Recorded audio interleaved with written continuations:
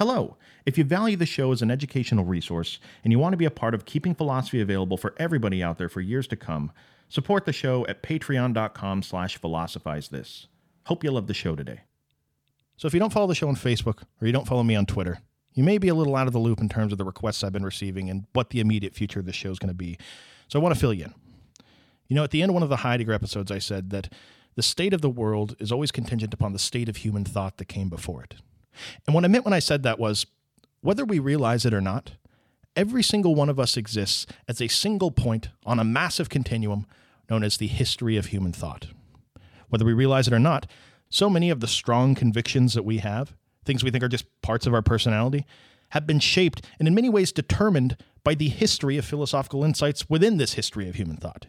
You know, everybody has a particular way that they look at the world, a way they look at economics and government and relationships and God. And if you're an honest person, this way of looking at things is always changing. It's always growing.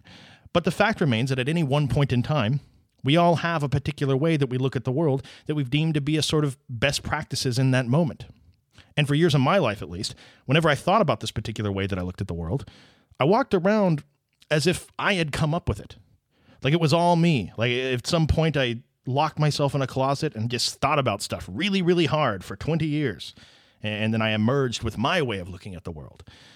But what I realized is that so much of the way that we look at the world is actually this complex patchwork of philosophical insights that we've gleaned from all the books that we've read, the teachers that we've had, the people we've met, tons of different things. The point is, whether we realize it or not, we were all born into a particular philosophical facticity, like we talked about last episode. And this facticity greatly influences the way that we look at the world. Now, maybe you've listened to the show before. Maybe you've come across a thinker that embodies some aspect of the way you look at the world. You know, a single piece of that complex patchwork of ideas that you have. But just statistically speaking, if you're a human being alive in the year 2017, a significant portion of the way that you look at the world is going to be based on the main philosophical conversations that occurred all throughout the 20th century. That's what I want to talk about for the next several episodes. Because when you understand the origins of these philosophical lines of thinking, what happens is you're given a pretty substantial gift. It's a gift that is twofold, and at least that's how I experienced it. First of all, I felt humbled because finally I was looking at my beliefs not as this, elaborate art project I'm working on for 20 years. And if somebody criticizes my beliefs, they're essentially criticizing me and my art project. And second of all, I felt this weird sense of clarity because when you turn on the TV and you see the way that people are behaving, and you take a step back in Plato's cave, so to speak, and you see the shadows on the cave wall for what they are, when you see what's going on as a ripple effect of a philosophical stone thrown into a pond last century, it all starts to make a lot more sense. This is the gift that I'd like to give you over the course of this next series of episodes. And when I thought about where to begin, the first thing I realized we're going to need is a much deeper understanding of Sartre, much deeper than the one episode I did on him where I just briefly touched on freedom and responsibility. Look, bottom line is, to fully understand Sartre's concept of radical freedom and responsibility, we have to understand his phenomenology. To understand his phenomenology, we have to understand Husserl. And to understand Husserl, we have to understand a long-standing, kind of annoying tradition in the history of philosophy that people were starting to get very skeptical of right around the time of Sartre and Husserl. This episode is a story from philosophy that I'd like to tell you. It's a story to bring context to everything we've learned so far. Context I could never give when I was just doing chronological episodes. But nonetheless, it's context we need to be able to understand the questions Sartre thought were worth answering during his time. So here we go. The story begins with Descartes, godfather of modern philosophy. Now, in many ways, the story of Descartes is as old as philosophy itself. He's a mathematician turned philosopher, a mathematician fascinated by the level of certainty we can have when we say things like 1 + 1 = 2, and he wants to try to emulate this process of mathematical certainty and apply it to thinking, the goal being to arrive at certainty about things. In his book, Rules for the Direction of the Mind, he talks about taking clear and distinct propositions and linking them together in the same sort of way a mathematician might say something like, okay, well, 1 + 1 = 2. All right, now 2 + 5 = 7. We know that, right? Okay, now 7 × 4 = 28. All right, now let's stop. Let's bracket all these clear and distinct propositions we have that have allowed us to progress up until this point. Now, imagine the same method applied to thinking, except instead of chaining numbers together, you're chaining together clear and distinct ideas, arriving at a level of certainty comparable to 7 × 4 = 28. That was the goal, at least. See, it's important to understand where Descartes' coming from with all this. Descartes takes a look back at the almost 2,000 years of philosophy that had been done before he was alive, and he's embarrassed, quite frankly. Nobody agrees on anything. Nobody has any sort of solid foundation for what they're writing. It's all just a bunch of smart people spewing volume after volume of unverifiable speculation about things. Is this really what we want philosophy to be? Descartes thinks that where all these philosophers went wrong was in their method. And by the way, this exact same sentiment applies just more generally to us in our personal lives. But he says that it's so easy to just fall into the trap where you're super interested in something, you want to feel like you know about a topic so badly that you research it and you think about it for a while, you talk to people about it, and then this strange, very human thirst for knowledge takes over. You want to feel like you know about it so badly that you end up getting impatient and just assuming that you know everything about it when there really was a lot more to consider if you dug deeper. You know, to continue this math metaphor, it's like if you wanted to be done with the test so badly that you just write a bunch of answers that seem like they're about right, but you don't actually go through and show your work of exactly how you got there. This is what philosophers have been doing. Well, enough of that. Enough speculation, enough chaos in philosophy. We need certainty about things. And Descartes thought that if we're ever going to arrive at certainty about things, we need to be taking a much more rigorous look at the methods that we're using to arrive at it. He even uses that word. You know, he often talks about how philosophy should be looked at as a rigorous discipline. And what we've been doing so far, it's been far from rigorous, let's just say. So Descartes lays down the gauntlet. From this point forward, let's all just agree on a couple things. Under penalty of being laughed at, cast out of the room, relegated to the children's table at your next family reunion, a philosopher truly concerned with the quest for certainty shall henceforth never make any claim that is not, one, so clear that there's nothing obscure about it, and two, so distinct that there's nothing confused about it. Clear and distinct. As clear and distinct as 1 + 1 = 2. You know, you can imagine these sort of hypothetical chains of ideas linked together by earlier philosophers. You can imagine propositions within their thinking that may look to Descartes like 2 + 2 = 5. And then what happens is all the rest of the ideas that are built on top of that proposition come crumbling down. This is the error. This is what's happened all throughout history. This is the world Descartes' living in. And here's him throwing down this gauntlet, trying to make sure it never has to happen again. We need to arrive at certainty. But here's the thing about certainty. It's no joke. It's not enough just to say 2 + 2, basically 4.01, right? Close enough. No, there's no close enough when it comes to certainty. And if we're truly going to be rigorous, if we're going to arrive at a philosophical system based on certainty, we need to build it completely from scratch. We can't assume anything about it just as a given. Descartes says we need to doubt everything, even things that may seem a little bit silly when you're initially doubting them. Things, for example, like whether or not we actually exist. Can't even take that for granted. And lucky for Descartes, he gets past that one pretty easily with his famous, I think, therefore I am. See, if you're Descartes, and many philosophers before him for that matter, the criteria for knowing something clearly and distinctly lies in whether we have a direct awareness of it, rather than some secondary level of awareness of it given to us by some other source. For example, to Descartes, when we ask the question whether or not we actually exist, simply based on the observation that we're thinking about anything at all, to him, at the very least, we must be some sort of thinking thing that exists. In other words, we have this sort of direct awareness of our existence present within our own minds. But as you can imagine, not everything is this straightforward, even things that may seem very straightforward. Because on the other hand of Descartes, take something like the existence of the physical world, for instance. I mean, sure, it looks like there's a physical world out there that we're all interacting with. But can we be certain about the things that we're looking at? After all, we know that our minds trick us all the time, right? I mean, it happens. You get stranded out in the desert long enough, dehydrated, hungry, lack of sleep. You start hallucinating. You start seeing a McDonald's on the horizon. That McDonald's isn't actually there. You put a stick in some water. The stick looks bent, but the stick isn't actually bent. The conclusion here, Descartes says, is that when it comes to the existence of the external world, we're not directly aware of the things that exist in the world. We're only directly aware of the way that they appear to us, or the phenomena as they appear to us. Important word there in this story from history, phenomena. In other words, if we want to stay in keeping with this rigorous criteria that Descartes laid out, trying to get to certainty about things, all we can really give with certainty is a description of the phenomena, not the actual external objects of the world. Though Descartes himself never talks about this process of describing phenomena. He just marks the distinction between phenomena and the objects of the world. That's his contribution. Now, this idea This idea that we're something that's aware of our own existence that can't be certain about anything else outside of our existence is a textbook example of a way of looking at things in philosophy called solipsism. Now, Descartes never would have thought of himself as a champion of solipsism. He has ways around it. He had an argument, for instance, where the existence of God was a certainty, and that therefore God would never deceive us, planting all these thoughts in our head about a world existing if there wasn't actually one. Nobody else was buying it. But the important part is Descartes got us back on track, right? He laid down the gauntlet of certainty. Finally, for the first time ever, philosophy had been turned into a truly rigorous discipline. And yeah, maybe Descartes didn't get too far at arriving at these clear and distinct propositions he talks about, but at least now we're back on the right track. Well, the story of philosophy goes on. Time goes on. Thinkers come and go, presenting theory after theory, and they certainly make some progress when it comes to these things that we can say with absolute certainty. But the next big breakthrough occurs when a guy comes along that we've talked about many times on this show before, Mr. Immanuel Kant.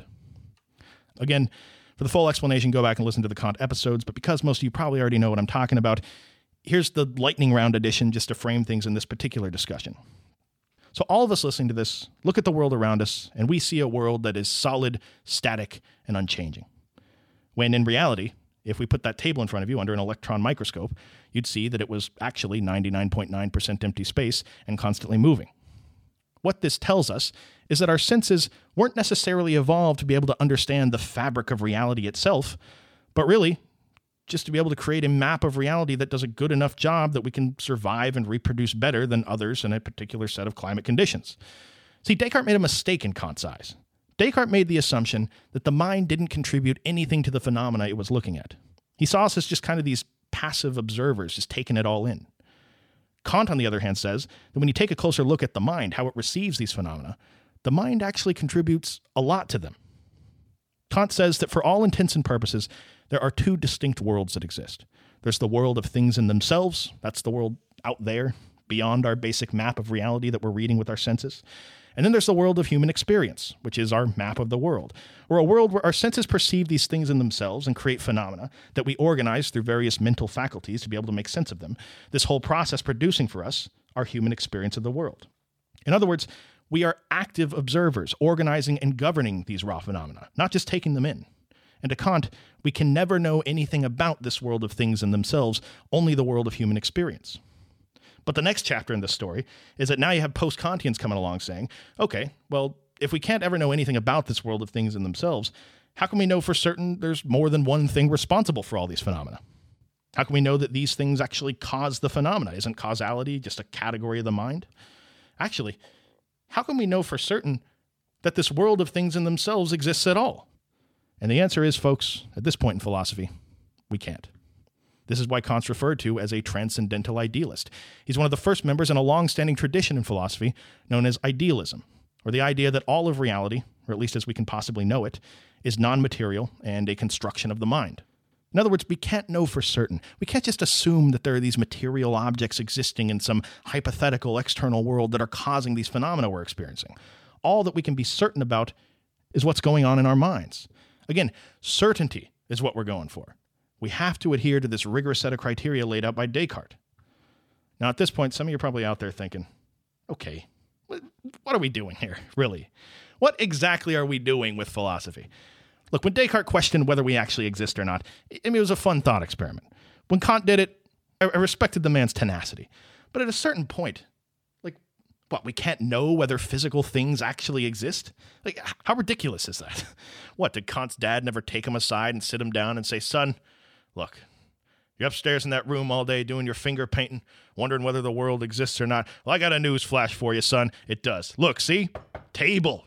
Ooh. Hey, look over here. It's a newspaper. It's real. Hey. Oh, it's the classified section. Now you can get a real job. Ooh, it's real. Hey, you like real stuff, don't you? No. Now, of course, this isn't exactly how it went, but, it can start to make you think. Look, I admire the whole quest for certainty thing. I understand what you guys are trying to do, and I appreciate it. But at a certain point, I have a life to lead. I have kids to play football with. I have a job to go to. I can't sit around all day wondering whether a material world actually exists or not. Look, I'm all for certainty, and I understand you very well may be right. We may only have our thoughts. The universe itself may, in fact, be just one giant thought.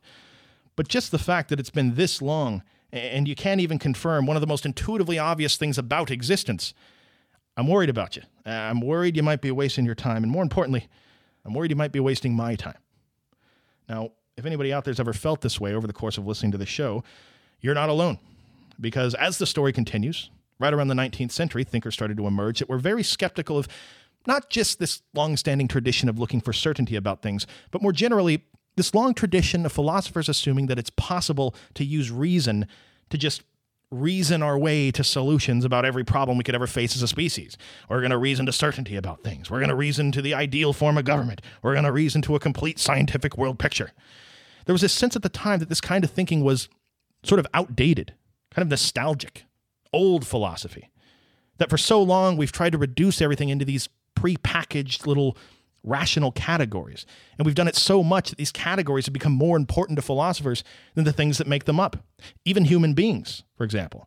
I mean, along with this old philosophy went an outdated way of rationally categorizing human beings we've talked about many times on this show. You know, this long tradition of seeing people as merely aspects of some larger whole, as merely children of God's kingdom, or merely members of a state. Out went that way of thinking, and we started to see thinkers emerge like Kierkegaard and Nietzsche, people that took a look at what it is to be a human being, much more in terms of what it is to be an individual, a relatively modern concept in human history. Now, of course, this wasn't the only way people were looking at the history of philosophy, but this is the way Sartre was looking at it. There was this feeling that maybe this trajectory of philosophy brought about in the 17th century had been off the rails for a long time, and quite frankly was completely devoid of value. There was this feeling that if we ever wanted to make any sort of progress in the future, we needed to do something radical, something fundamentally different than we ever had been doing. Then along comes a powerful character into history to shake things up. The mad scientist philosopher Husserl. Early in his career, on the same page as these 19th century thinkers that believe something radical needs to be done. And this is exactly what he's trying to do with his early work. He's not satisfied with idealism being some sort of final destination, and he wants to do something radical. He wants to tweak our methods of looking at these phenomena, study the very structure of consciousness, and arrive at a certainty that includes an external physical world, among other things. In other words, this rigorous discipline of philosophy just got an extreme makeover. And yeah, Husserl would agree. You definitely don't want to spend every second of your life doubting whether the external world exists or not just because philosophers haven't arrived at some definitive proof of it. I mean, it'd be ridiculous. Just imagine if everybody adopted that strategy. What would that look like? Well, for one, nobody in the history of the world would have ever conducted a single scientific experiment. How can you do an experiment on a world you have no reason to believe actually exists? Just imagine if we never conducted science just because philosophy had never arrived at a method that was going to guarantee we were never mistaken. No, science doesn't agonize over the idea of never being mistaken like Descartes did. Science isn't in the business of certainty. It's in the business of coming up with a, yes, largely incomplete, yes, tremendously flawed, but profoundly useful set of insights that help us understand things a little bit better. Just because it's not certainty doesn't make it not useful. And again, in a weird way, if scientists were out there trying to look for complete certainty, they wouldn't be able to get anything done. Husserl makes a distinction between these two very different ways of orienting yourself to the world, both of which are useful in his eyes, by the way. On one hand, we have the phenomenological attitude, sometimes called the philosophical attitude. This is the former one. This is Descartes' gauntlet. This is the rigorous method of looking for certainty, the 100% honest way of looking at things, doubting everything, including your own existence, and then proceeding with caution from there. There's that way of orienting yourself to the world. And on the other hand, we have what he calls the natural attitude, or the sort of default way of orienting yourself to the world, the way of looking at things that all science is conducted through. Or as Husserl says, the way of looking at things that starts with several big presuppositions, but nonetheless allows us to continue on with our daily lives or scientific inquiry without being paralyzed by this quest for certainty all the time. These are two different ways of approaching the world. Scientists don't doubt the kind of things Husserl doubts when he's looking for certainty. They don't doubt things like whether there's actually a correspondence between the thoughts I'm having and the object I'm perceiving. They don't doubt things like whether the mind itself is something that's even capable of arriving at objective facts.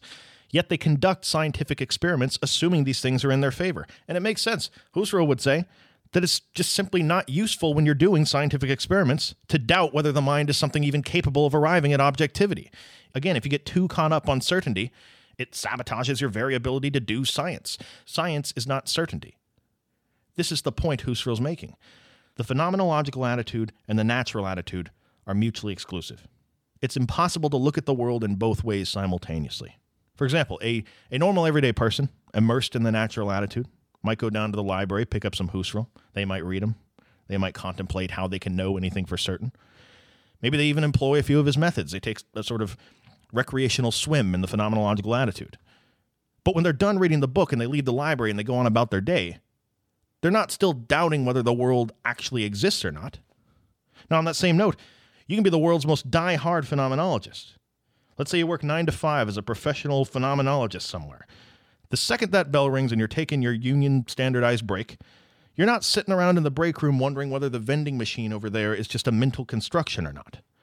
Practicing phenomenology is practicing a new way of seeing the world and the things that make seeing the world possible at all. And Husserl would say, yeah, it's definitely possible for somebody to go way too far down this rabbit hole of the philosophical attitude.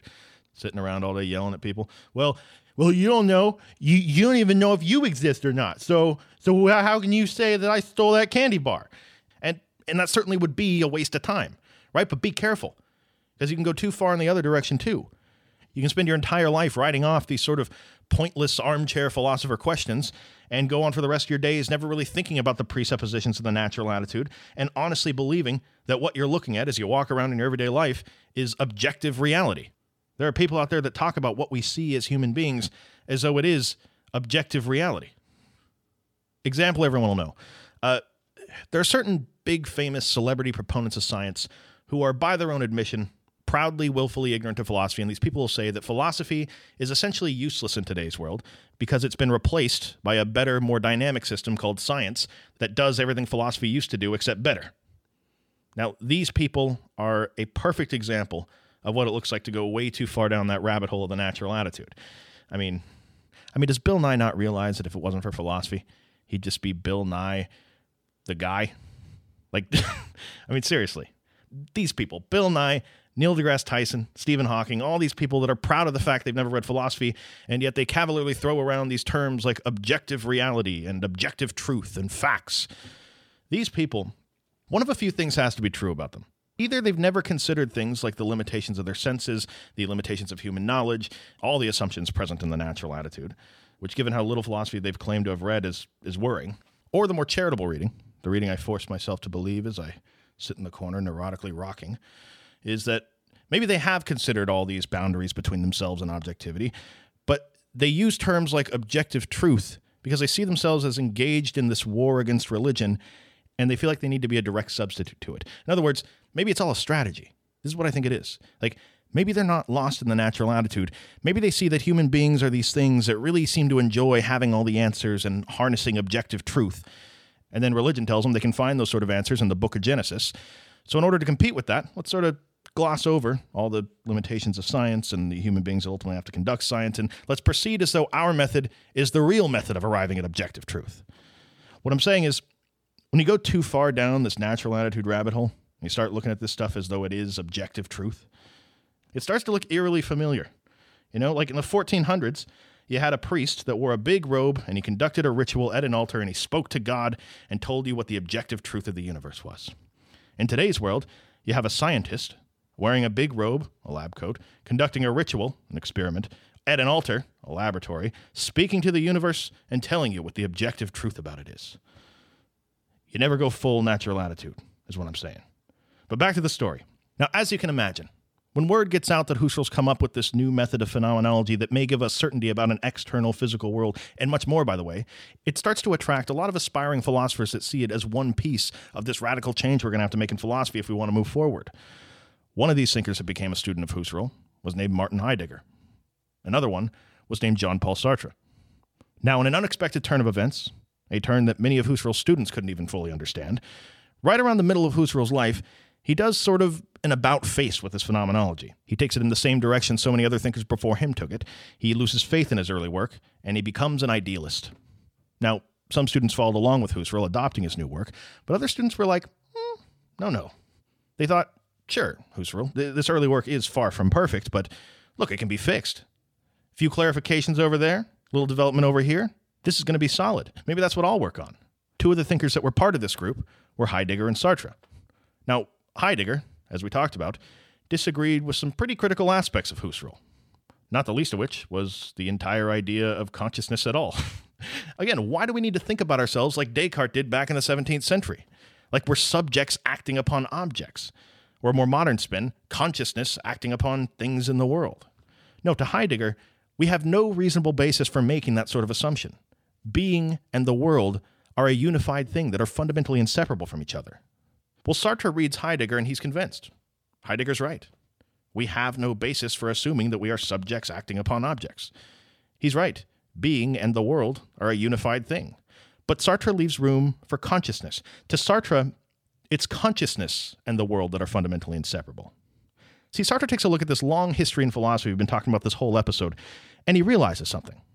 The problem everyone seems to have is being able to explain how things work up in this strange box inside of their head that they seem to be trapped in. They have this factory up in their heads called consciousness, or whatever word they use for it, and they have this receiving dock that takes in these semi-trucks full of phenomena, and these phenomena are sent down conveyor belts, and the disenfranchised blue-collar workers organize them and categorize them and turn them into this crude map of the world that they ship out the other side of the factory to us so we can perceive the world. But think about what we talked about last time. Consciousness is not some empty container or some empty factory in our heads waiting to be filled up with perceptions. No, the more these phenomenologists look at consciousness, the more they see it as more of an activity than some mysterious thing up in our heads. Remember, consciousness is always actional, doing something, and referential, pointing towards something. There's no such thing as some empty consciousness out there. See, Sartre's different from Husserl. Like when Husserl's doing his phenomenology, he's super focused on the task of figuring out what everything is. And the way he does this is through various methods, like the eidetic reduction we talked about in Heidegger Part 1. What Husserl's interested in doing in his work is describing things in the world in terms of these universal essences that he arrives at through the eidetic reduction. But remember, Sartre doesn't come from that school of thought. In fact, he'd see that whole process as just a misguided extension of this outdated old philosophy where we thought we could think about everything in terms of these neat categories and universals. No, Sartre's more focused on the individual. And he thinks he can't ever know everything about an individual simply by looking at them in terms of what universal essences intersect by them. For example, it's so tempting to think that if we could figure out what the essence of something is, we would know what it is. If we had a piece of wax, we did the eidetic reduction and arrived at its universal essences, that we've essentially figured out what it is to be that thing. But Sartre says, no, that's incomplete. That never tells us the full story. There's a famous argument that he has in Being and Nothingness where he quotes a passage from a biography of the French author Gustave Flaubert. And he's pointing out how ridiculous it is that the biographer that's writing it is trying to explain the psychology of Flaubert, the psychology of a human being, by using this sort of process of appealing to a bunch of universals. He says, quote, a critic, for example, wishing to explain the psychology of Flaubert, will write that he, quote, appeared in his early youth to know as his normal state a continual exaltation resulting from the twofold feeling of his grandiose ambition and his invincible power. The effervescence of his young blood was then turned into literary passion, as happens about the 18th year in precocious souls who find the energy of style or the intensities of fiction some way of escaping the need of violent action or of intense feeling, which torments them. End quote. So you can see what the biographer's trying to do here, right? He's trying to give his own psychoanalysis of Gustave Flaubert and the things that happened in his youth that ended up causing him to get into writing. Sartre goes on, quote, in this passage, there's an effort to reduce the complex personality of an adolescent to a few basic desires, as the chemist reduces compound bodies to merely a combination of simple bodies. The primitive givens will be grandiose ambition, the need of violent action and of intense feeling. These elements, when they enter into combination, produce a permanent exaltation. End quote. Just listen to that. Look at that comparison he draws there. We're trying to break this person down in the same methodical way a chemist reduces compound bodies to merely a combination of simple bodies. He says, quote, at each state in the description just quoted, we meet with a hiatus. Why did ambition and the feeling of his power produce in Flaubert exaltation rather than tranquil waiting or gloomy impatience? Why did this exaltation express itself specifically in the need to act violently and feel intensely? Or rather, why does this need make a sudden appearance by spontaneous generation at the end of the paragraph? And why does this need, instead of seeking to appease itself in acts of violence by amorous adventures or in debauch, choose precisely to satisfy itself symbolically? And why does Flaubert turn to writing rather than to painting or music for this symbolic satisfaction? He could just as well not resort to the artistic field at all. Quote, I could have been a great actor, wrote Flaubert somewhere. Why did he not try to be one? In a word, we have understood nothing. We have seen a succession of accidental happenings, of desires springing forth fully armed, one from the other, with no possibility for us to grasp their genesis. End quote. This brings us to the end of the story. to the place Sartre is writing his philosophy from? What if this old style of philosophy was severely misguided? What if understanding the universal essences of things isn't enough to fully understand them?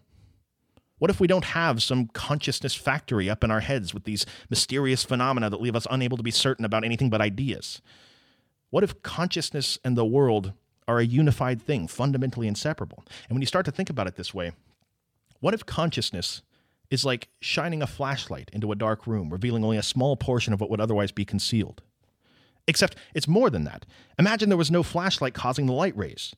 Metaphorically speaking, what if what we are the light rays revealing a portion of an otherwise dark room, pure awareness of things in the world? What if the idea that we needed a flashlight to produce the light rays, or that there was a barrier between us and the world, what if that was an assumption we'd been making all along? And as we prepare for next episode, where we talk about more of the details of Sartre's phenomenology, and more importantly, how it affects the way that we should look at ourselves, our lives, and the things that we all care about, Sartre would want us to consider, what if we are consciousness? And what if consciousness is radical freedom and responsibility? Thank you for listening. I'll talk to you next time.